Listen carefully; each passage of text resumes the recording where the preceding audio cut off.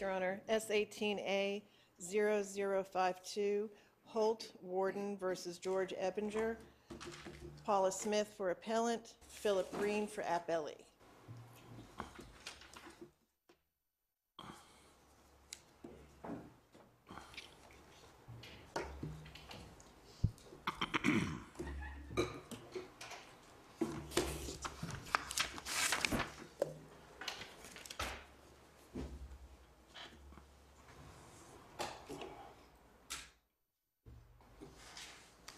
Ms. Smith, when you're ready, ma'am. Mr. Chief Justice, may it please the court, I'm Paula Smith here today on behalf of the warden, urging this court to reverse the grant of habeas corpus relief to Mr. Ebinger on his Cherokee County conviction for aggravated assault. We have contended that the habeas court erred in two main ways. One, in its analysis of the trial counsel ineffective assistance claims, and secondly, in reaching prejudice from the ineffective assistance claims of both trial and appellate counsel. As we have shown in the procedural history of the brief, and just to briefly note the facts, this incident began as a road rage incident somewhere on a two-lane road in Cherokee County. The accounts of the victim, Logan Lord, and Mr. Ebinger and Mr. Ebinger's son, who was in the car with Mr. Ebinger, differ somewhat as to what occurred. But what is, I think they were in agreement that even after this ended, the victim, Mr. Lord, had pulled into a Kroger parking lot. Mr. Ebinger saw him and then sought him out and went down to where he was parked and standing outside the Kroger. And this was captured by two surveillance cameras of the Kroger video and was played for the jury. And I think that was the disinterested witness. Ms. Smith, the videos that were played for the jury, I believe they're exhibits 2 and 3 in the trial transcript. Are they in the record before us? They are not, Your Honor, and we contend that was part of the reason why we think the habeas court erred in its prejudice determination, because it had less than all of the record. How ought we to assess prejudice when we don't have all of the critical evidence that the jury had? I think it's a difficult question, Your Honor, and I think with the increasing technology, I know there was a case recently where the court examined the actual video of a Jackson-Deno hearing and looked to that itself beyond what had been argued at the hearing. I think that ultimately the burden is on the petitioner by statute to prove by preponderance that his or her rights were violated. And I think incumbent upon that is getting that in the record somehow, because I think it's becoming more important that the habeas court be placed in the same position as the trial court, and particularly here, where you had two key pieces of evidence, as well as 911 calls that were played, and I think what they call a police SCAD report, but the jury had actually asked to review those videos. So I think perhaps simply because the habeas court, I don't know that there was a rule in place that required the court to have it, but by the same token, I think you can discount some of the court's findings of prejudice because it had less than all the evidence. We do have augmented in that regard. There was after the direct appeal, a petition to reduce sentence, where the same two witnesses that did not testify at the trial that are central to the ineffective assistance claims testified at that hearing. And I think we quoted from the trial court's observations in ruling on that. We're not saying and not contended that it's dispositive of the ineffective assistance claims, but this is the fact finder who had the benefit of seeing both the testimony of these two witnesses who did not testify at trial, and having seen that video evidence, and the judge remarked that their testimony was at odds with the video, and she recalled clearly the video showed Mr. Ebinger seeking out the victim in the parking lot. And the judge was careful not to imply that she thought the witnesses were being dishonest, but yes, that Your Honor, perhaps their memory was incomplete, and that she credited the video over their testimony. Yes, Your Honor. What significance should we give that in this procedural posture when the habeas court essentially made a different finding. Well, I think that's something that the habeas court could and should have taken into account and didn't. If you review... Do we know the habeas court didn't? I mean, the transcript of the hearing on the petition for sentence reduction was evidence before the habeas court, and we typically assume that a court considers all competent evidence, right? Yes, Your Honor, but in reading over the habeas court's lengthy order, the videos fell by the wayside. It's almost as if they didn't exist, and central to the habeas court's fact findings was the testimony of these same two witnesses. And we're just simply pointing out, I think you're not, while you are bound under your standard of review by fact findings unless they're clearly erroneous, your legal conclusions as to reasonableness, your legal conclusions as to prejudice are not so limited. And I think this is an instance where the habeas court perhaps exceeded and should have paid more attention to everything in the record, because it's not reflected that there was any consideration of that in its final order. So typically, the state is in the position of arguing that we ought not to infer too much from silence in an order about what the trial court did or didn't consider. Are you arguing that the trial court's, that the habeas court's conclusion that these witnesses were credible is clearly erroneous? And we've not gone to that, Your Honor. I think that you don't have to reach that determination because we're looking at it in the context of prejudice and assessing prejudice from their account, which is integrated into the entire record. And so if you have two witnesses who credibly testify that the defendant in this case was actually the victim of the assault, was not the aggressor, if that testimony is credible, you don't think there could be any prejudice from failure to get that into the trial? Not when because prejudice is to be assessed by reasonable probability in light of the entire record, and even their testimony. If you look at their testimony, both of them, the Ms. Kitchen and her daughter, did not see the beginning of the altercation. Ms. Kitchen testified she was sitting in her car in the parking lot making a grocery list, going to send her daughter in. The daughter's the one who said, "Hey, these two men over here are arguing." They saw snippets. They saw part of what happened. Even Ms. Kitchen testified that her view at time was blocked. But neither of them saw the beginning, how the victim, Mr. Lord, got there, and that was clearly depicted on the tape. So I think that yes, you could say their testimony is what it is, but it is not the be-all and end-all of this issue in light of the other evidence of record. And in light of the fact that you have the benefit of the trial court's observations when looking at their testimony as a basis to reduce sentence. And we simply pointed that out, that this is the one fact finder who has seen and heard everything and found that their account was not supported by the videos. So I think it's an issue in terms of fact-finding that is going to become occur more frequently as we're moving further and further into the age of technology and videos and the ease with which records are filed electronically and there is access to those exhibits. But turning to the question... Counsel, one more question about the surveillance video.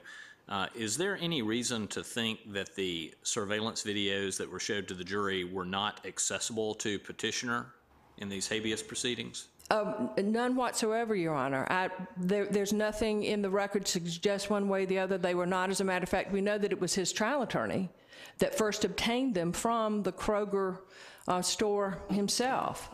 It was not something that the state provided in discovery. They were clearly introduced into evidence at trial. And it's one of those things that, as you know, when you have physical exhibits, whether they're copies, access, where they wind up, is sort of a happenstance situation depending on each case. But no, there's been no contention, there's been no assertion. They were not available to Mr. Ebinger to put in as part of the record in the habeas proceeding. And we have simply, again, pointed them out that this was some critical evidence it appeared to be. Again, we view this as the truly disinterested witness and not Ms. Kitchen and her daughter. Turning to the issues of the trial counsel claims very briefly, there was a change of counsel after trial. The only issues enumerated as error on appeal were 4 claims of ineffective assistance of trial counsel, 2 of import, which are that trial counsel did not call Ms. Kitchen as a witness, and that he also, when Mr. Ebinger said he thought the victim was under the influence, how did he know that? He had some DUIs. Counsel followed up and said, "You have any other priors?" The Court of Appeals found that trial counsel had been diligent in his effort to try to find Ms. Kitchen, and found that counsel's decision to go ahead and take the sting out of this evidence was reasonable. The habeas court revisited both of those issues, even though it ostensibly said it only had new facts in the form of the testimony of Ms. Kitchen and her daughter, to revisit the issue about efforts to call and present her testimony. There was a 3rd new claim of ineffective assistance of trial counsel that had not been raised previously. It was a claim that trial counsel should have filed a motion for pretrial immunity and had a hearing thereon for discovery purposes, would have gotten the benefit of hearing from the victim, get some testimony under oath for potential use in impeachment, basically a discovery tool separate and apart from whether he would have prevailed. And we submit that the habeas court erred in simply going at the outset to the merits of the new immunity claim without conducting any preliminary analysis of whether it was procedurally defaulted. The court is well aware under 91448D. Counsel, when we talk about whether these were actually new facts, what is the relevance? As far as I can tell, the testimony from the Kitchenses in the hearing on the petition for a reduction in sentence is virtually identical to their testimony in the habeas court. What is the relevance that that testimony was out there at that hearing to this habeas proceeding, if any? I think, Your Honor, it's not certainly dispositive of the issue, but I think you have to look at what are the claims that are being raised. And again, their testimony was there at the petition to reduce, which was filed after the direct appeal. You know, there's that statute in Title 17 that allows, I think, up to a year after an appeal for a defendant to petition, but they did not testify either at trial or the motion for new trial proceedings, so it was not clearly presented in the context of assessing the performance of either counsel. But we submit that there should have been some preliminary analysis of whether the immunity claim was procedurally defaulted. And I also acknowledge you had 2 related ineffective assistance of appellate counsel claims, one being that appellate counsel was ineffective for not alleging trial counsel should have pursued the immunity course. And that appellate counsel himself, his performance was deficient in not securing the presence of Ms. Kitchen. And it is interesting that the habeas court elected to credit her testimony about her availability, and that she had, even though by her own account, had 3 different addresses. There was the original address of 512 Holly Ridge, which was listed, she was actually listed as a state's witness on the indictment. There were several subpoenas that are in the record that were going to be issued on behalf of the state to this address. The defense added her at some point to their witness list. Counsel even sent her a letter, and this came in the record. I've been trying to call you. You don't answer your cell phone. I've been trying to reach you. Please call me. She admitted she was not living at that address. She had a tenant. Her parents, who lived 2 doors down, were taking care of her mail. Her father would sift through what was important, and it was almost serendipitous that she got the subpoena to appear at what appeared to be the original, a trial calendar date in April 2014. She said that's when she made contact with trial counsel. His testimony was consistent with hers except to that point. And he said, I did not talk to her. I did not hear from her. The habeas court, as it is allowed, credited her testimony. And then appellate counsel found himself in the same boat. He could not locate her for post-trial proceedings. He even had a private investigator who also went to the location, as trial counsel had, was not able to find her, and then she, after the motion for new trial hearing, realized she'd gotten a subpoena from him.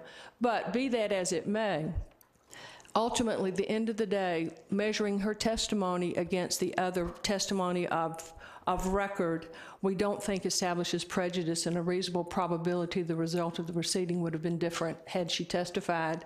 We think that regardless of the efforts to find her and whether appellate counsel had her there, that would not authorize, under your cases, the habeas court to give Mr. Ebinger a pass on a new ineffective assistance claim and simply revisit one that the Court of Appeals had decided in the appeal, which was counsel's decision to ask about the priors. The court acknowledged we don't really have any new facts, but we're just going to throw it in anyway, and that's contrary to precedent. And if there are no further questions, I will save the remainder of my time for rebuttal. Thank you. Thank you, Ms. Smith. And Mr. Bassett for the appellee.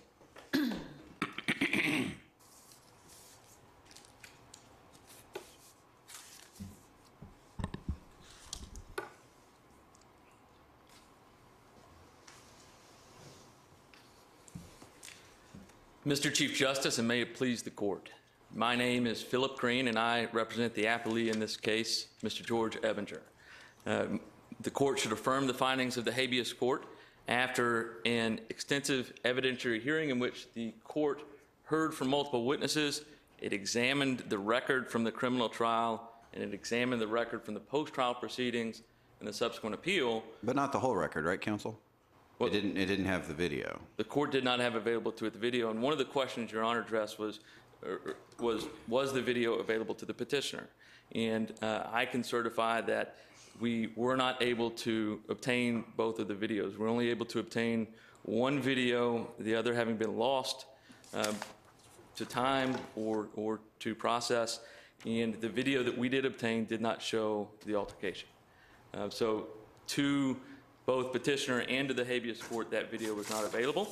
But in any event, the content of both of the videos was testified to in great detail at the original trial, at the original criminal trial. And in fact, both sides, both the state and the defendant in the case, believed that the video supported their respective positions. And throughout the trial, throughout the post-trial proceedings, and even at the petition to reduce the sentence, both sides and the court, the trial court, acknowledged that the video did not show the entire altercations. So when I want to correct one fact that I believe counsel misspoke to, the trial judge in the petition to reduce the sentence, which of course is not a hearing to adjudicate the claims that are at issue here, but the trial judge in that case said that the video is not at odds. It said the video is at odds to a certain extent with the testimony of both Tammy Kitchen and Cheyenne Kitchen. The court went on to say that she, as counsel noted, did not dispute the truthfulness of their testimony. And the most important thing the court said is that looking at the video and looking at the testimony of Tammy Kitchen and Cheyenne Kitchen, the court said there was a conflict in the evidence, that the jury was entitled to resolve the conflict, and the judge said if these witnesses had testified at trial, I don't know what the outcome would be. And that is the critical point at issue in this case. It's the point that this court made in the Fisher case last year. It is the point that the habeas court made in its order in this case, citing Fisher, when the habeas court said that the jurors who found Mr. Ebinger guilty did not have the opportunity to hear the Kitchens testify and to make their own conclusions as to the credibility of those witnesses against the video which captured a portion of the altercation. Counsel, did the habeas court apply the correct legal standard under Strickland? Because the standard is for prejudice is not whether the jury might conceivably have gone another way. It's whether it is reasonably probable that it would have. Correct. The court did apply the correct standard, and the standard being whether there's a reasonable probability that the outcome would have been different. And this court has repeatedly said that the standard is not that the petitioner has to show that the outcome had to have been certain, or even more likely than not, only that there's a reasonable probability sufficient to undermine confidence in the outcome. And how do you assess that when you don't have before the habeas court all of the evidence that was before the jury? Sure. In order to reached that assessment with the video involved, any court making that assessment would have to make a credibility determination between the video and the testimony of the witnesses. That's a credibility determination that should have been left for the jury, as this court said in Fisher. Now, the aspect that's important for this case is that this jury was not permitted to do that. And the court, remember, the habeas court in this case had the trial transcripts from the... But the habeas court wasn't permitted to do that either, because, so you've got the original jury, which had the video, but not the witnesses, and you've got the habeas court, which has the witnesses, but not the video. Right. You don't have anybody that has both and can fully assess them in concert, except for Judge McEllier in the hearing on the petition for reduction of sentence, right? And Judge McEllier noted that she didn't know what the outcome would have been had the jury heard the testimony of the witnesses. And that's exactly the issue we have in this case, was the habeas court noted that because of that fact, because we cannot say what the outcome would have been, confidence in this jury's verdict is undermined. But Judge McEllier's conclusion was to rule against your client. On the petition to reduce sentence, correct. How much detail do we have? Go ahead. Go ahead. How much detail do we have on the testimony about the video that the habeas court did have? An extensive amount of testimony. In fact, on direct examination, the state's key witness, the only witness on the state side who had personal knowledge of the altercation, that witness testified as to his view of what the video showed. He was cross-examined by both Mr. Ebinger's counsel and by Mr. Ebinger's son's counsel as to the defense's view of what the video showed. When Mr. Ebinger testified, he testified as to his view of what the video showed. I believe the police officer may be a question on it as well. Do you happen to know the record site for where that testimony starts? If not, we'll find it. That testimony should start in the range of page 100 of day 2 of the criminal trial. Mr. Green, mine is kind of like following up on Justices Peterson and Blackwell and Justice Grant, but of all the judges, Judge McEllier probably had more in front of her than anybody else. Isn't that true? You don't Not know? necessarily, because Judge McEllier, even in the petition to reduce the sentence, was not given the full panoply of what the testimony of Mrs. Tammy Kitchen and Ms. Cheyenne Kitchen would have been.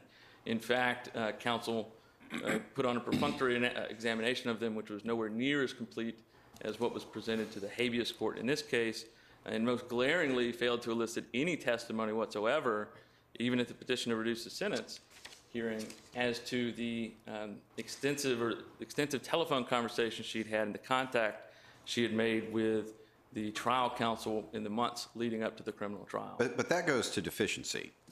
What I think we've been focusing on, at least in our questions, is prejudice. And from my review of the transcript from the hearing on the petition to reduce sentence, there may not have been as much testimony about what she saw, but she certainly testified that in her view, Mr. Lord was the aggressor, not Mr. Ebinger. And I mean, what about that, what didn't Judge McEllier have related to prejudice that the habeas court had? Yeah, I don't know, other than the amount of detail that was offered by the witnesses at the habeas hearing. Now, in looking even at that issue of what Judge McEllier had, recall she never reached the conclusion that the testimony of these witnesses did not matter. She never reached the conclusion that these witnesses' testimony was wrong or that it would not have impacted the jury's verdict. In fact, she reached the exact opposite conclusion, that she does not know what the outcome of the case would have been had they testified. And because of the posture of where the judge was at the petition to reduce the hearing, this precise issue that should have been raised and presented by the appellate lawyer at the hearing on the motion for new trial was not presented to Judge McEllier at that point in time. In fact, the judge made several comments that this testimony is not relevant to the issues she had to consider. Well, let's come back to deficiency. The record suggests that Mr. Ebinger's counsel sent subpoenas to 3 different addresses, and then the subsequent attorney sent a private investigator. and all of that was unsuccessful. It's not deficient performance just to fail to find the witness so long as the attorney takes all reasonable steps that a reasonable, competent lawyer would have taken. What additional steps ought counsel to have taken that they didn't, thereby rendering their performance deficient? Sure. And I think the issue of what steps he had taken to contact the witness became almost irrelevant for the purpose of that discussion once he actually made the contact with the witness. Once counsel made the contact with Tammy Kitchen, once he was, as the habeas court found, once he was provided with extensive information as to what she witnessed and her then existing contact information, including her current address and telephone number, it was impingent upon counsel at that point, once he had the information, to call the witness at trial. And that he did not do. In fact, he told Ms. Kitchen, as the habeas court found in its findings of fact, he told Ms. Kitchen that he would name her as a witness. In fact, immediately after the telephone conversation, he did file a pleading naming her as a witness. He told Ms. Kitchen he would contact her if and when the case was to be reset for trial. And Ms. Kitchen testified, and the habeas court found that the trial counsel never contacted her again.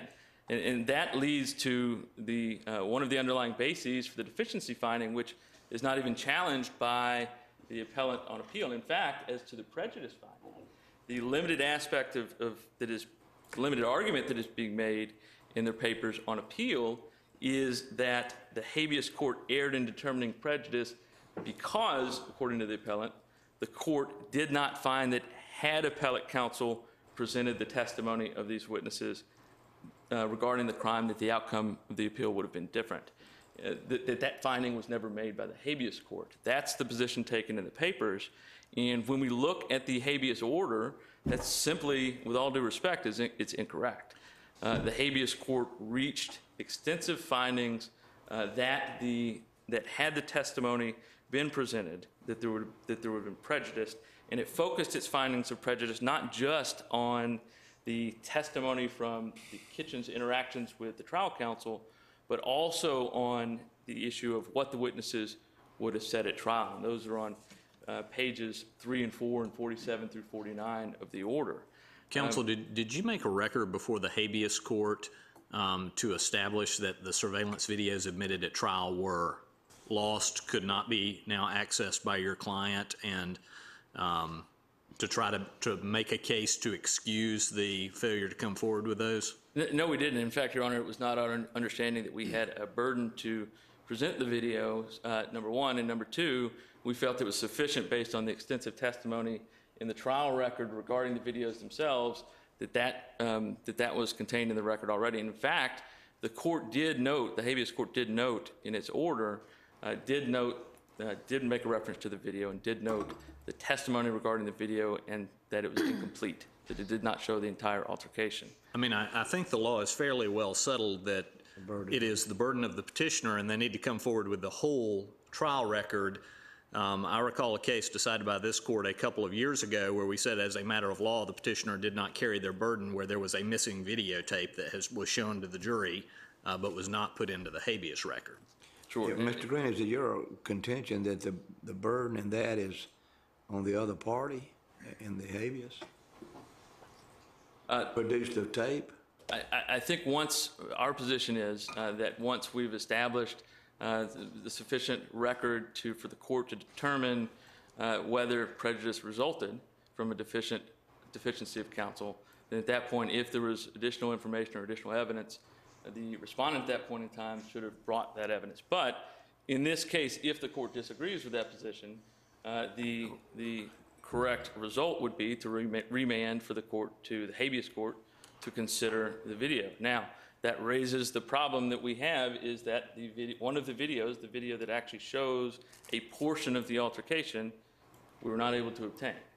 And that is kind of the problem that we have. The only video we were able to find did not show the beginning of the altercation. Now, what we do have, I want to correct one issue of fact, what we do have is testimony from Cheyenne Kitchen and Tammy Kitchen that they did, in fact, witness the entire altercation from beginning to end. Because I think that Now, that's where you and Ms. Ms. Smith seemed to differ because one says uses the word snippet and you use the word all, and they're not the same. That's right. In fact, I think that there's always been this disputed notion that when did the altercation start? Did the altercation start on the roadway? Did the altercation start in the Kroger parking lot? And I think that an examination of the record at a minimum shows that there's a dispute of fact. The dispute of fact as to where that altercation started. Mrs. Kitchen and Ms. Tammy Kitchen, Ms. Cheyenne Kitchen, and Mr. Ebinger would have testified, all three of them, that the altercation started in the Kroger parking lot. And in fact, even looking at the Well, really, it started when the road rage began, wasn't it? I mean, and they pulled into a parking lot. I mean, if you get right down to it, when does it start? It starts when somebody said something or did something to somebody else. Right, and the testimony from both the defendant in this case and the state's key witness, Mr. Lord, was that they believed that anything that happened on the roadway had ended by the time they got to the Kroger parking lot. So, to the extent that Is there testimony from anybody as to what took place on the roadway? That to me, all right. And what was that testimony then, and by whom? It was disputed. There was testimony both from the defendant in this case as to his view of what happened on the roadway, and there's testimony from the state's witness as to his view as well as to what happened on the roadway, and conflicting versions as to who started the dispute on the roadway. Now, what happened on the roadway was purely contained within the car, where the parties were yelling at each other back and forth. At no point on the roadway did anyone get out of the car. That did not occur until the Kroger parking lot, where both the state's key witness and Mr. Ebinger both testified that at that point they believed that anything that happened on the roadway had ended. But looking at the issue, and I want to address this issue of procedural default that was raised by the petitioner. In this case, the habeas court reached and made an analysis and reached a conclusion on this issue of procedural default. And both parties agree that the relevant standard for procedural default is, or to overcome the procedural bar of the statute, is whether a finding has been made under the Strickland standard. In other words, cause and prejudice can be shown by the cause and prejudice test under the Strickland standard. And if you look at the court's decision in this case, it's very clear that the habeas court reached precisely those findings based upon an analysis of what happened both with trial counsel and appellate counsel. First, with respect to the claim involving the failure to call the eyewitnesses, the habeas court found cause and prejudice sufficient to overcome the procedural bar precisely because of the constitutionally deficient performance of both trial and appellate counsel. In fact, the habeas court specifically found in its procedural default analysis that the Court of Appeals had no choice but to proceed with a gravely incomplete record as a direct result of the deficient performance of trial counsel and appellate counsel. And in that vein, the posture and the facts of this case are very similar to what this court dealt with last year in the case of Taylor against Metoyer, where the appellate lawyer in that case was brought in and charged with proving the ineffective assistance of the trial lawyer. But in the process of bringing that claim, the appellate lawyer failed to put in the record certain Jackson-Deno transcripts at the motion for new trial stage, and the appellate lawyer in that case failed to present the testimony of the trial lawyer himself. And so, going up on appeal, this court was looking specifically to the issue of, did the appellate lawyer bring the appeal, did he present the appeal adequately? Did he prepare the appeal and present it adequately? And were there claims that should have been raised by the appellate lawyer but were not?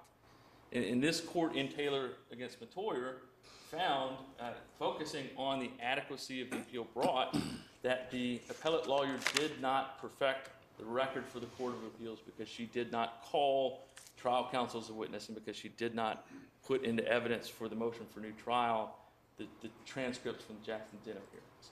And at bottom, the court focusing on the adequacy of the appeal, which is the same posture we have here, found and held that no competent appellate attorney would have asserted an ineffectiveness claim in the manner in which counsel presented it here on appeal. And that's precisely what we have in this case as well.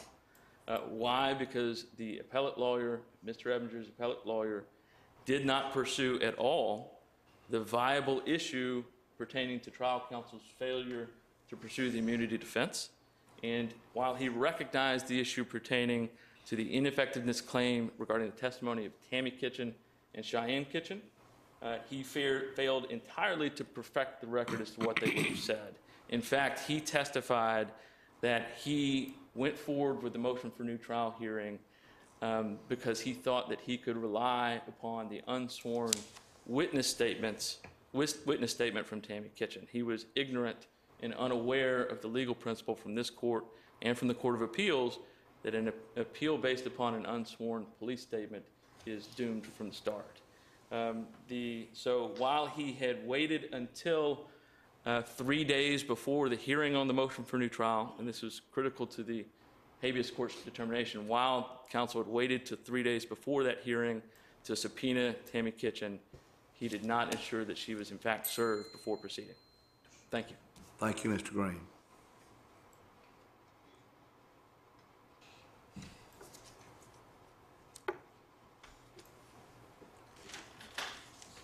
Ms. Smith, Just a couple of points. Justice Grant, your question about cites to the record, there's testimony at pages 604 through 607, and this is the habeas transcript numbering, not the trial transcript, 661 through 64 and 5, and 687 and 88 about the video. There's some testimony about the 911 calls, because that tape was played at 667. But basically, I think ultimately what is clear from even Ms. Kitchen's testimony, because she said at page 23 of the habeas transcript, I heard men arguing. She said at page 29, I don't know where the younger guy came from. I don't know where he had been. It's clear she did not witness the altercation from its start. She didn't say that at her testimony in the petition to reduce sentence. She simply saw perhaps at most, in her version of events, the victim, Mr. Lord, may have escalated but not begun the incident. And as the trial judge pointed out, the video is clear. And even Mr. Ebinger admitted in his trial testimony, he sought the victim out in the parking lot. So ultimately, he was the aggressor, and that's where it all began. There's never been a contention before about whether it was not or the videos were not available, but ultimately at the end of the day, we think the habeas court erred in simply looking at the testimony of Ms. Kitchen and her daughter in a vacuum, and it's clear upon your review of the entire record, the requisite prejudice has not been shown. Thank you. Ms. Smith, what's your response to the suggestion that appellate counsel thought that he could rely on an unsworn witness statement? Does that kind of legal error cause a problem? Well, I think what he did was, it was sort of it's not that he thought necessarily, he was at least trying to say, and his testimony is somewhat equivocal.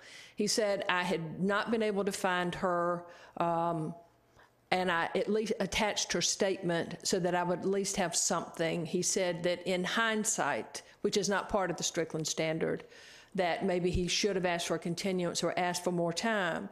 But both he and trial counsel's testimony is clear that given the videos, which they thought was higher and better evidence of what transpired, Ms. Kitchen's testimony, while helpful, was not as critical. And I don't think he thought that her statement would have necessarily carried the day. I think it was just sort of this is what I got that I'll go with. Let's come back to the absence of the videos from the record.